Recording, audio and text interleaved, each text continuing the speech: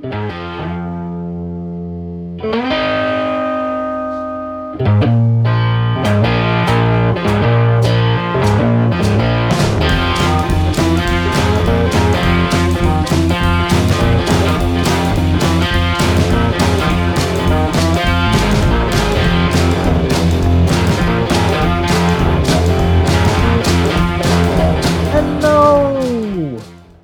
morning, good afternoon, good evening, wherever you may be. And where have you been? And was it exciting? And did you get arrested? I hope not, because the bail money went last time. But whatever it is you did, I'm sure it was exciting, and I look forward to you telling me all about it. But not right now, because I am about to bring you not one, not two, but 3 whole interviews. Well, not whole interviews. Partial interviews, we get to that in a minute, from Lorne Cardinal, Tara Spencer-Nairn, and Eric Peterson. Now, these are exclusive interviews you won't hear anywhere outside of this podcast, unless, of course, the 3 of them have recorded other podcasts. But this is exclusive in as much as this is them answering my questions in a particular word order. They probably never said these exact words in this order before ever, and will never do again.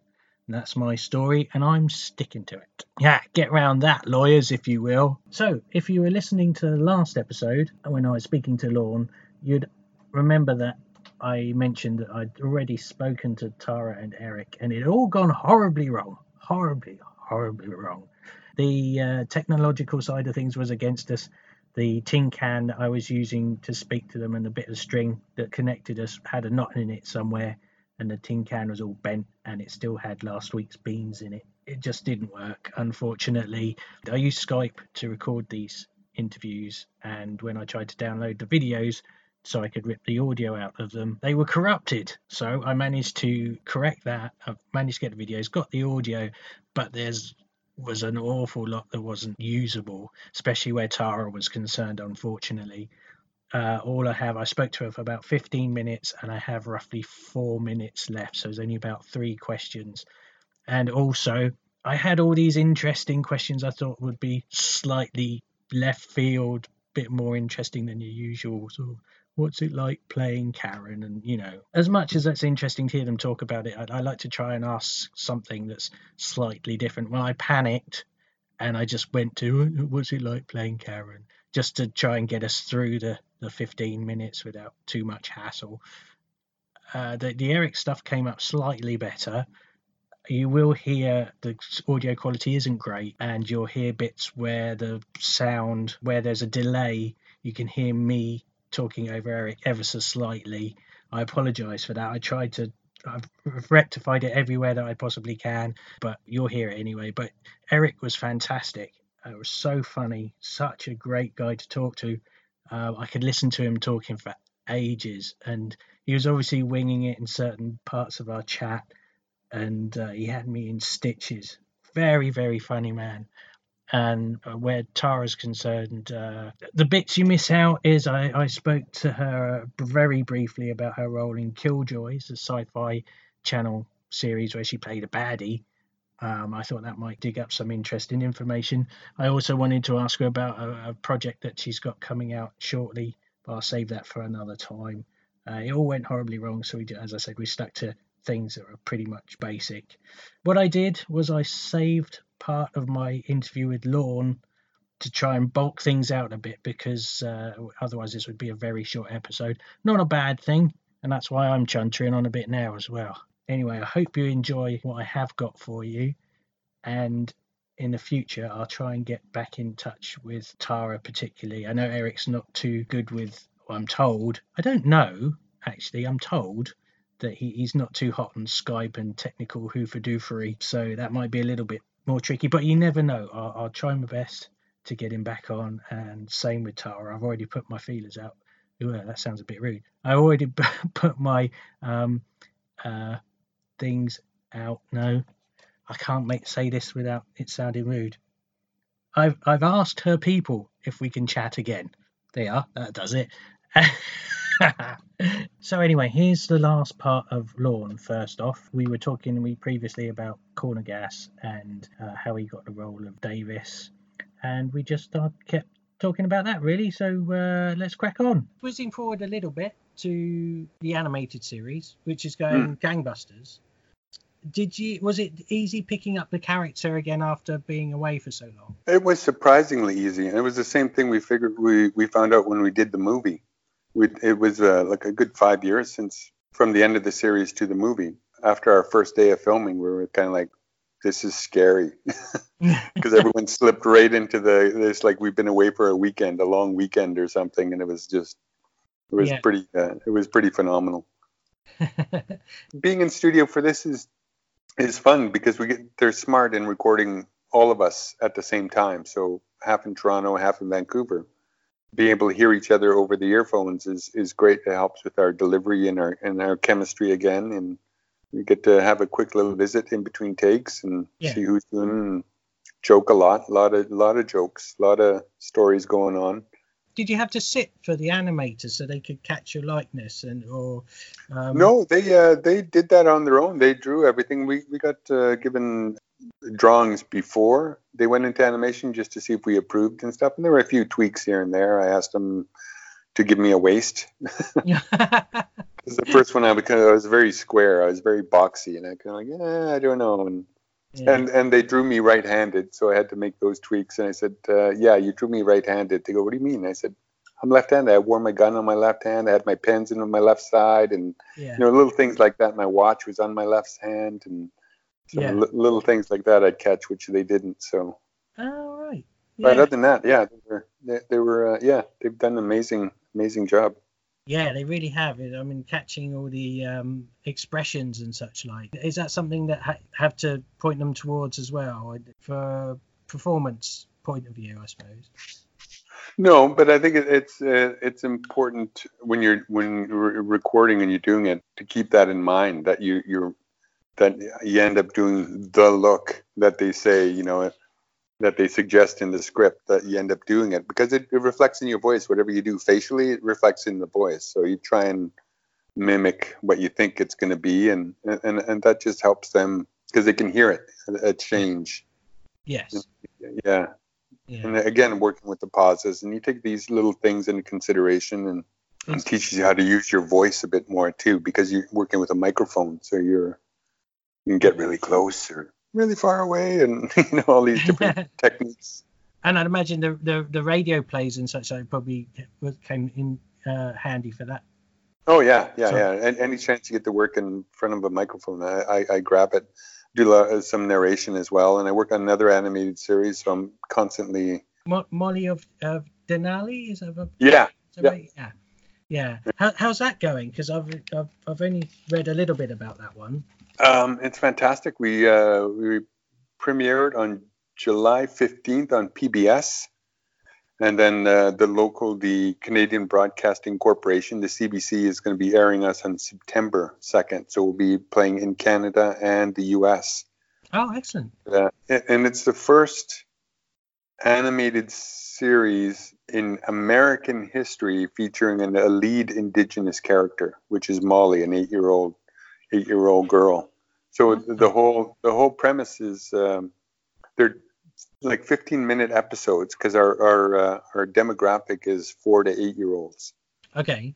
So it features Molly, who's a very inquisitive 8-year-old Alaskan girl, a Gwich'in girl, who is doing a vlog from her trading post. So you meet her mom, who's a bush pilot, her grandfather, who I play, Grandpa Nat, who is a volcanologist.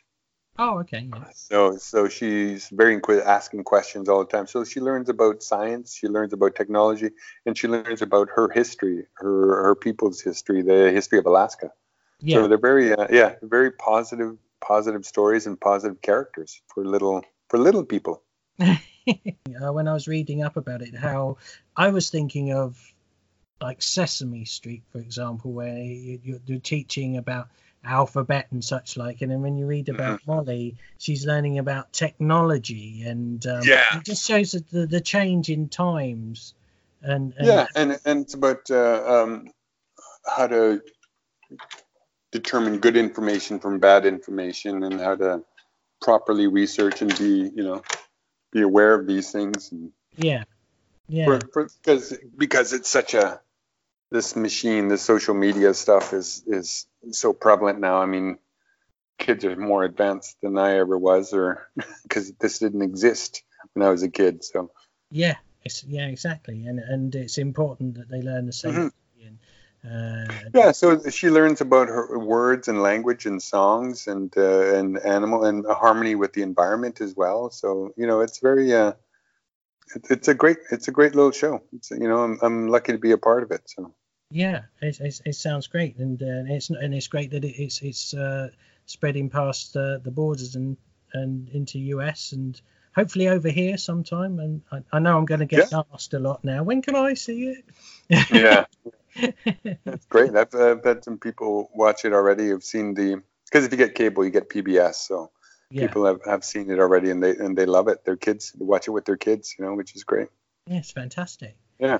One thing that while I remember it, because I haven't written it down, one thing I keep getting asked recently, I don't know if you know the answer, but season 2 of Corner Gas Animated has been shown in 2 episodes at a time.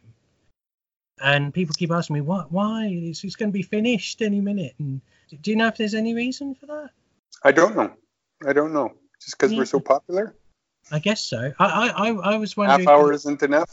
Yeah, well, it's very true. That crossed my mind, legitimately. Yeah. I assumed it was a scheduling thing, or maybe getting it onto Crave and then maybe other platforms. They need to speed up the process a little bit. Maybe. Yeah. I don't know. Maybe it is about content, providing content. Because now we're getting people who are discovering it for the first time, And my stat show, it used to be that all my readers, most of them were Canadian, and then England probably because of my connection, and then the US. Now the US has just rocketed right up the top. Nice. And then Canada, United Arab Emirates is very popular. Russia and Ireland, France, Germany, and all the places actually that aren't English speaking, which you'd think. So I assumed it was something to do with Amazon, but it probably isn't. But the Amazon influence is definitely showing even on my little scale. Mm-hmm.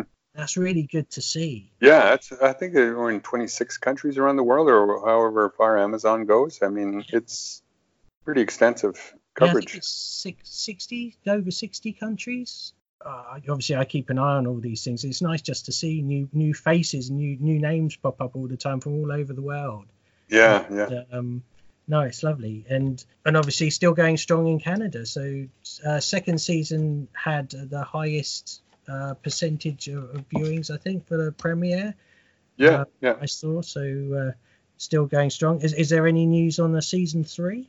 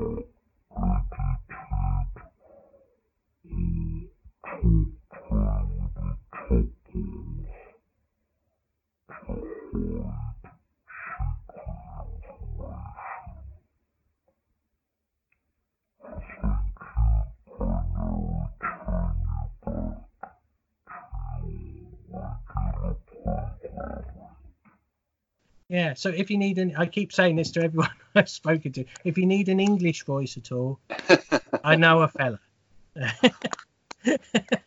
Nice. So most exciting thing I've seen recently, you're going to be doing your first convention expo. Oh, the Fan Expo, yeah. Yeah. Is that your first convention? Yeah, it's my first Fan Expo, so I'm quite curious to see what that's all about. Yeah. I see people do it all the time, and it's like, oh, okay, well, let's see what happens. Yeah. Are you going to be doing Q&As and things like that, or? I think we're sitting on a panel, and I think we're doing that kind of stuff, and then also just sitting and signing and taking pictures and getting pictures taken, and I've done a lot of those, and those take its toll. After you sit there for like 4 hours at a time, and it's your hand cramps up a little bit from signing and smiling and being on all the time. It's like at the end of the day, it's like I'm so tired.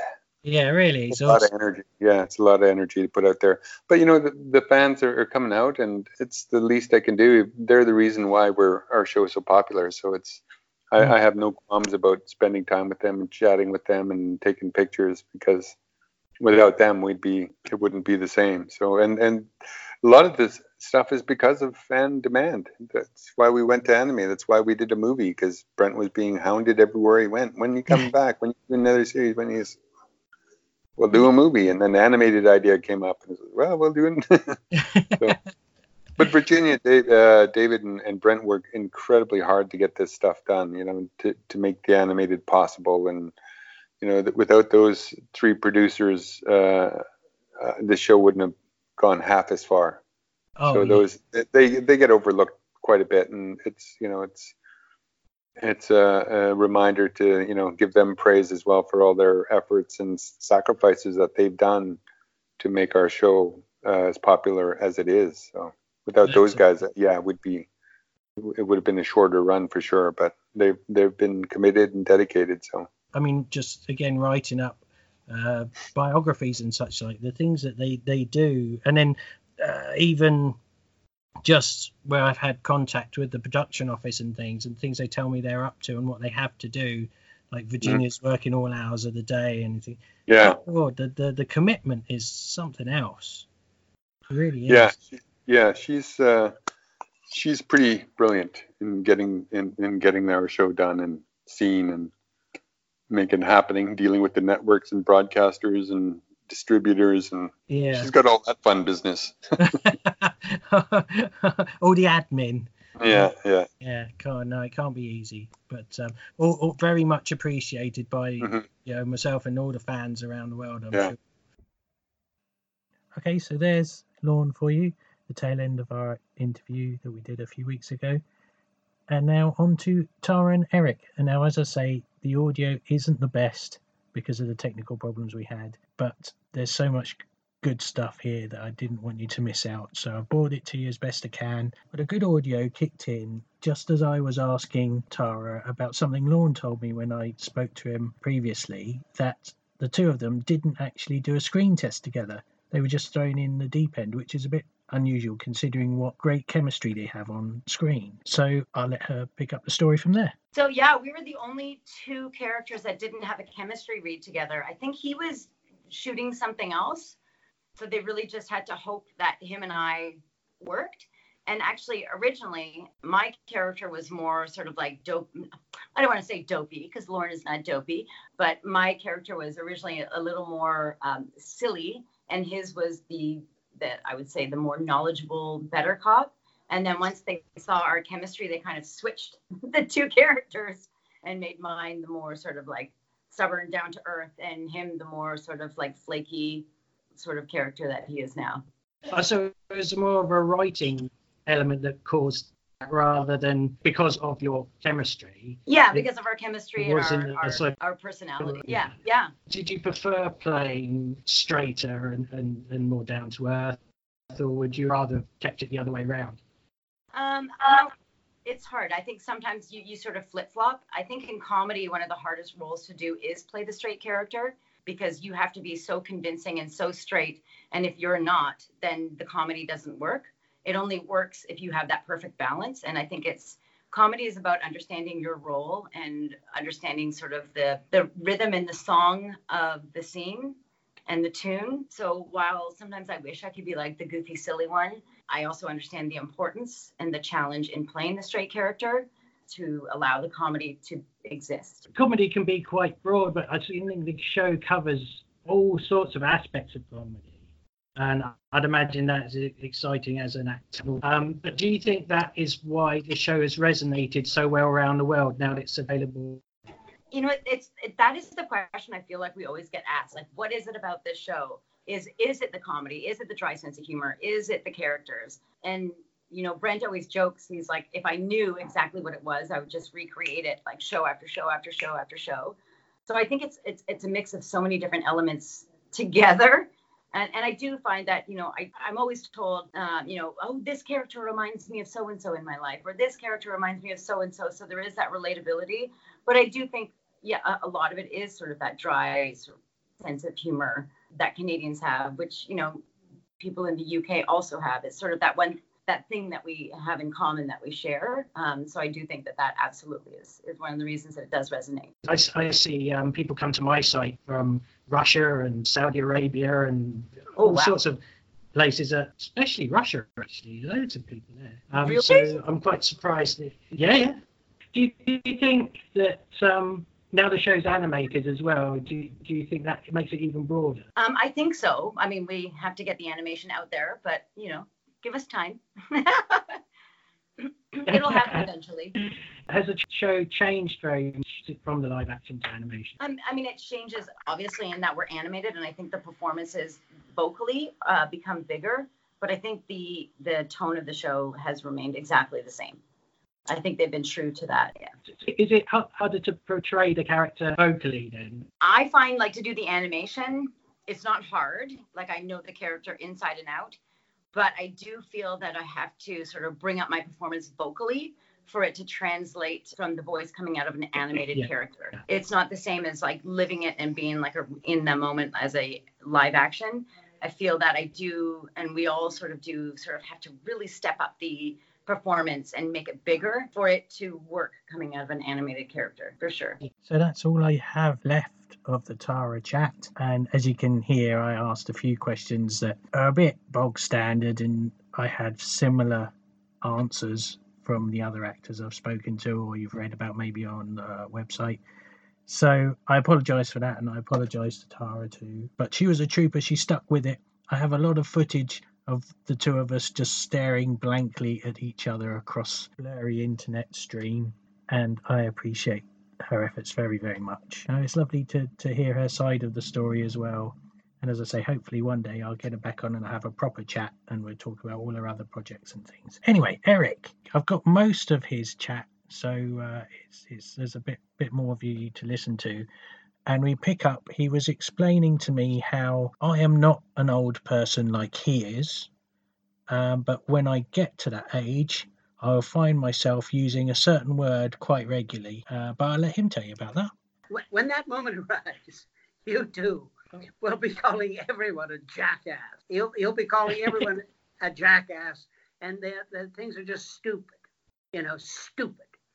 Anyways, the other thing, there's a young boys, especially young boys, from the ages from sort of 10 to 14, they love Oscar. And I'm often faced with a young fan coming up and saying, would you call me a jackass? And I go, of course I will. You're a jackass. And they writhe with pleasure.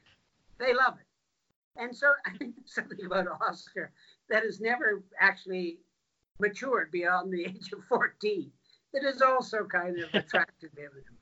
And of course, you can't actually view Oscar alone.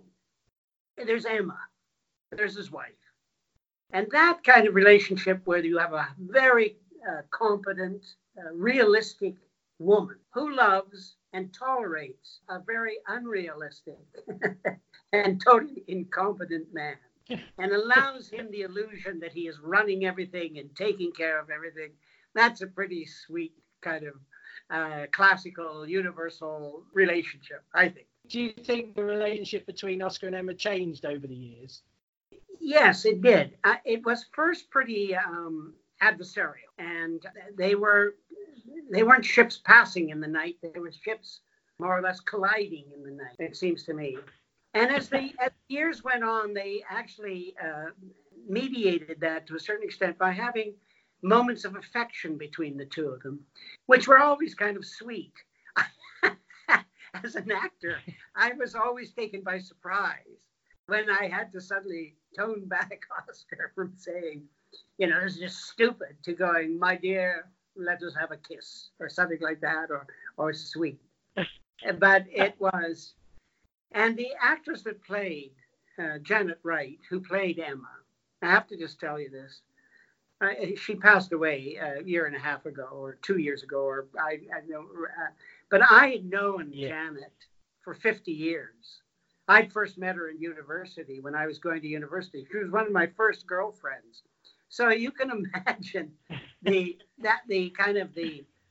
depth of that relationship between Emma and Oscar is actually between the two of us. We went back a long way together as actor and actresses, you know, in our professional lives. So that was a very, very happy coincidence for me to be able to work with this person I'd known and respected for so long. Because you've been on our West End stage, haven't you? I have been on your West End stage. Yes, I've been at the Edinburgh Festival too. Oh, really? Yes, I did both for the Billy Bishop Goes to War, which is a Canadian play that I helped write and performed in originally, an original play. A great friend of mine, John Gray, and I did it. We did it both at the Edinburgh Festival and in the West End in London. And I worked when I first became an actor, or wanted to be an actor. I left university and went and lived in London. I was living in England for about 6 years, from about 18 to 20. Oh. When 18 years. So yeah, I was a stage manager, a stage carpenter. I did. I played in. I was with in Canterbury at the Marlowe Theatre. I was in Farnham Rep as a student at ASM, and then I was with David Kirk Productions Incorporated, which was David Kirk Productions. I think that was the second lowest form of professional theatre in Britain at that time. It was slightly better than Butlins holiday camps. Anyway, I spent a summer and lived in St. Anne's outside of Blackpool. So I have a definite connection to the old country. Yeah. I've actually managed to secure an original poster from the comedy theatre. You did? Yeah, the comedy. Yeah. When we've had so much theatre experience and obviously television, is this your first foray into animation? And which of the three do you prefer? It is not my first foray into. We're all self-employed, artists. So yeah, I've been in several other cartoons. I play in a cartoon for 4-year-olds.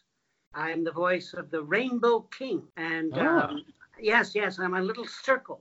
I'm in a little circle with a little little balls on my head.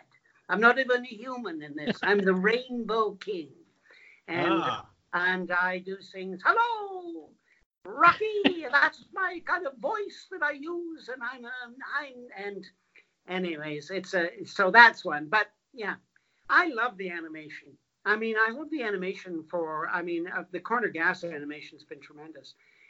In the sense that what's really pleasing about it is Brent's writing of these scripts and the kind of freedom that you have when you're animating of locations and characters and events that you can do that you could never possibly do cheaply, at any rate, in a live film situation, right? That kind of what shall we say?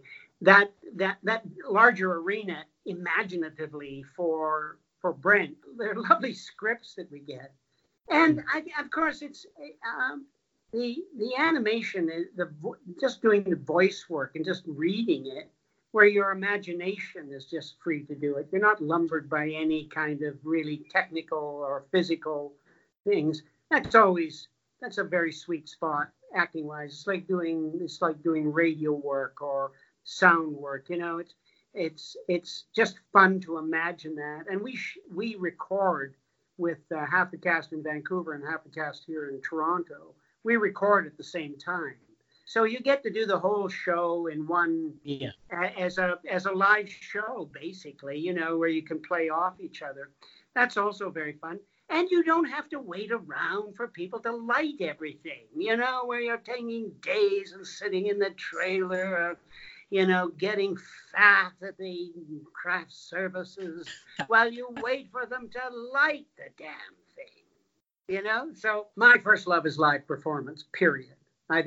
There's no contest there. But the second one would be, I think the second one is this animation thing, doing the voice. And I've never liked watching myself when I do a show. Like when I see myself live doing Oscar, I go, oh, I could have done that, but why did I do that? Or why did they edit it that way? I was so much better in this other take. But so I've never been satisfied with my own performance, except when I've seen myself as an animated character. Then I think, my God, that's not too bad. And I've learned a lot of acting things. I've learned a lot of acting things from my animated character, like the way he does things. I'm doing much more like this, hello.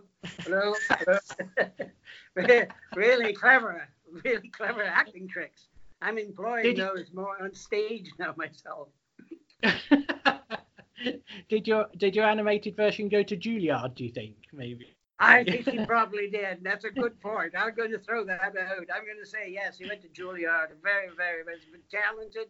Was spotted first talent spotted in kindergarten, ended up going scholarships to Juilliard. I hope he's knighted. worked with Larry many times. Yes. Are you surprised that this show taken off so well worldwide? Well, again, I'm not that surprised, basically. I think that when it got popular in Canada, or when any show's popular in its specific parochial setting and its own audience, that you've hit on something that in the detail of that, in the specificness of the show, and in this case of the humor of the show and the kind of characterizations, even though they're drawn out in a comic, a slightly comic exaggeration, there's something actually that's true about them and recognizable about them. And once you've discovered that in some part of the world, the chances are that you're going to hit on something universal are pretty good, because we are all human beings. And we all have fathers and mothers and communities. And when you get those dynamics right, of course we enjoy them. It's like, it's like Coronation Street. I don't live in a street like that, but I can watch that show and go, I recognize those characters. I recognize the dynamics of that, because I've experienced them without the accent and without the same locale, but I've experienced them. So that aspect of the show obviously will be understandable by people that live in totally different communities, because those dynamics of that community have been illuminated in a kind of truthful way and a true way. Yeah. So I'm pleased that happens, and I think it's one of the great aspects of entertainment right now, is that we have access, I think, to programming from all over the world now, that we can enjoy. We got very serious there. Yeah, absolutely. Yeah, very deep. One of the things that comes up regularly with fans on my site is topic of spin-offs from Corner Gas, which I know never happened. But my favourite idea that came up was young Oscar. Which Oscar? Sorry? How do you think a young Oscar would be portrayed? Do you think he would be any different? I don't think he'd be any different. I don't even think he'd look different. Oscar was born, and when he was born and when they slapped his ass to get him breathing, the first words he said was, "Jackass!" I can't imagine a young Oscar. I just think he was born that way. He's always been that way. Even when he was in grade 5, he was going, "Don't be a jackass." He's going, "That's just stupid." What do you mean? Yeah. I literally can't imagine him in any other form. I mean, they had episodes when we did the live show, of course, where we'd have flashbacks. And then I always had, they'd always put a wig on me with long hair or something like that. So I looked sort of like a hippie.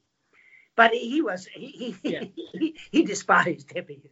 He just thought they were stupid. Let's never change their spots, I guess. I think that's true. He was born with those spots. He continues to have those spots. He'll die with those spots. Perhaps that'll be on his gravestone. Don't be a jackass. Well, yeah. I was just thinking, who would win a fight between Yosemite Sam and Oscar, who I could draw a parallel between the two because of the temperament. Oh, Yosemite Sam. I don't know. I hate to kind of, I don't want to disturb Canadian-American relationships. We're having a tough time. We're having a tough time with China at the moment. I don't want us to disturb another world power by saying that I would beat the tar out of Yosemite Sam. I won't say that in public. We'll say that privately between us. Yosemite Sam wouldn't have a chance compared to Oscar, because I have a secret weapon, which is Emma.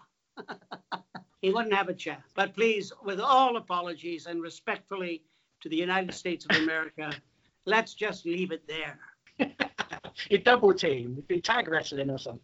Totally. I always thought that Corn and Gas would work well on the stage as a play. What a stunning idea. I'm going to steal that right away. We did a live reading once in a theater. It was hilarious. It was just wonderful. We just all sat at tables and read it, but it was all full of fans of the show. And it worked very well. Yeah. But we didn't do we didn't do costumes or anything like that. And I mean, they used to shoot like sitcoms with live audiences. That would have been another way of approaching it, I guess. We could have shot it with a live audience. But that's an interesting point. I think we should promote that. Maybe as a musical too, eh? What do you think? As a live of the show, as a musical. You have the Jackass song, and that's just stupid. What you're doing is just stupid. And forget about Cupid, because Cupid is stupid.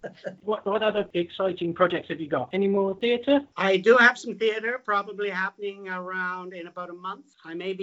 But the big excitement in my life at my age, of course, Ian, is the end. I don't worry about the career that much anymore. My thoughts are more about the impending union with the cosmos. I hardly think about the career anymore. Those days are behind me. Yes, that's where I am. I don't want people to think that I'm avoiding the profundity of old age in any way, shape, or form. We do not look forward to that day. No, I'm not looking forward to it myself. Continue performing. But we all must go through this gateway, it seems. Well, isn't that a lovely, morbid way to end the podcast there? But isn't Eric lovely to listen to, though? Oh, I could listen to him all day. And that laugh of his, it's just so... He sounds like a naughty child, like a naughty kid has got away with something. I could just give him a big squeeze. So I hope you enjoyed what you heard there. I'm very sorry about some of the technical problems and the sound quality in some areas. I've cut out everything I possibly could to make it sound a little bit better, fiddled with the levels and things. But the next episode, we'll have it all working and honed to perfection. I'm working on a few special guests again. It'll probably be a couple of weeks until the next one, because I haven't nailed down any dates for certain people that I'm hoping that will come and have a chat with me. While I sort that out, I'll be writing some new posts for the website, www.cornergasfan.com. Please do come back and have a read of those. And if you want to get in touch, if there's anything you want to see on the site, anything you want on the podcast, anyone you'd like me to speak to, just let me know. Contact me at ianblogpaper@gmail.com, or you can leave messages at the website. You can also follow me on Facebook. If you look for @CornerGasFan, that's me. It's a Corner Gas Fan Corner page I have there. There'd be all sorts of silly stuff. There's lots of lovely people there. You can leave messages, start chats with any of them. Please do. I'd love to see you there. The site itself just rolled over 40,000 reads, lifetime reads, which I'm really pleased about. At the beginning of the year, end of last year, I was looking to reach 20,000, which I did with an hour to spare. I wanted to do it before midnight struck on New Year's, and I did it with an hour to spare. I was really pleased. And then my next target was to get 40,000 by the end of this year. Well, I'm ahead of myself. So I'd love to get to 50,000 reads by January the 1st. I'd like to hit 50,000. If you could please tell your friends, tell your relatives, tell anyone you can. If you see me on Facebook, if you see me on Twitter I'm at Ian Blogpaper. Please do come and retweet and message and do anything you can just to get the word that I'm out there, so I can try and reach 50,000 reads by the end of this year. And that would be a fantastic Christmas present. No need to send me that Action Man with the Kung Fu grip if you manage to help me do that in any way, shape or form. But please do come and follow me wherever you see on the Ian Blogpaper or Corner Gas Fan Corner, any social media. Please do come and see me and follow and retweet and all that good stuff. Anyway, I've rambled on long enough. Thanks for listening. And I look forward to seeing you pop by for the next episode of the Jackass Cast. Cheery bye!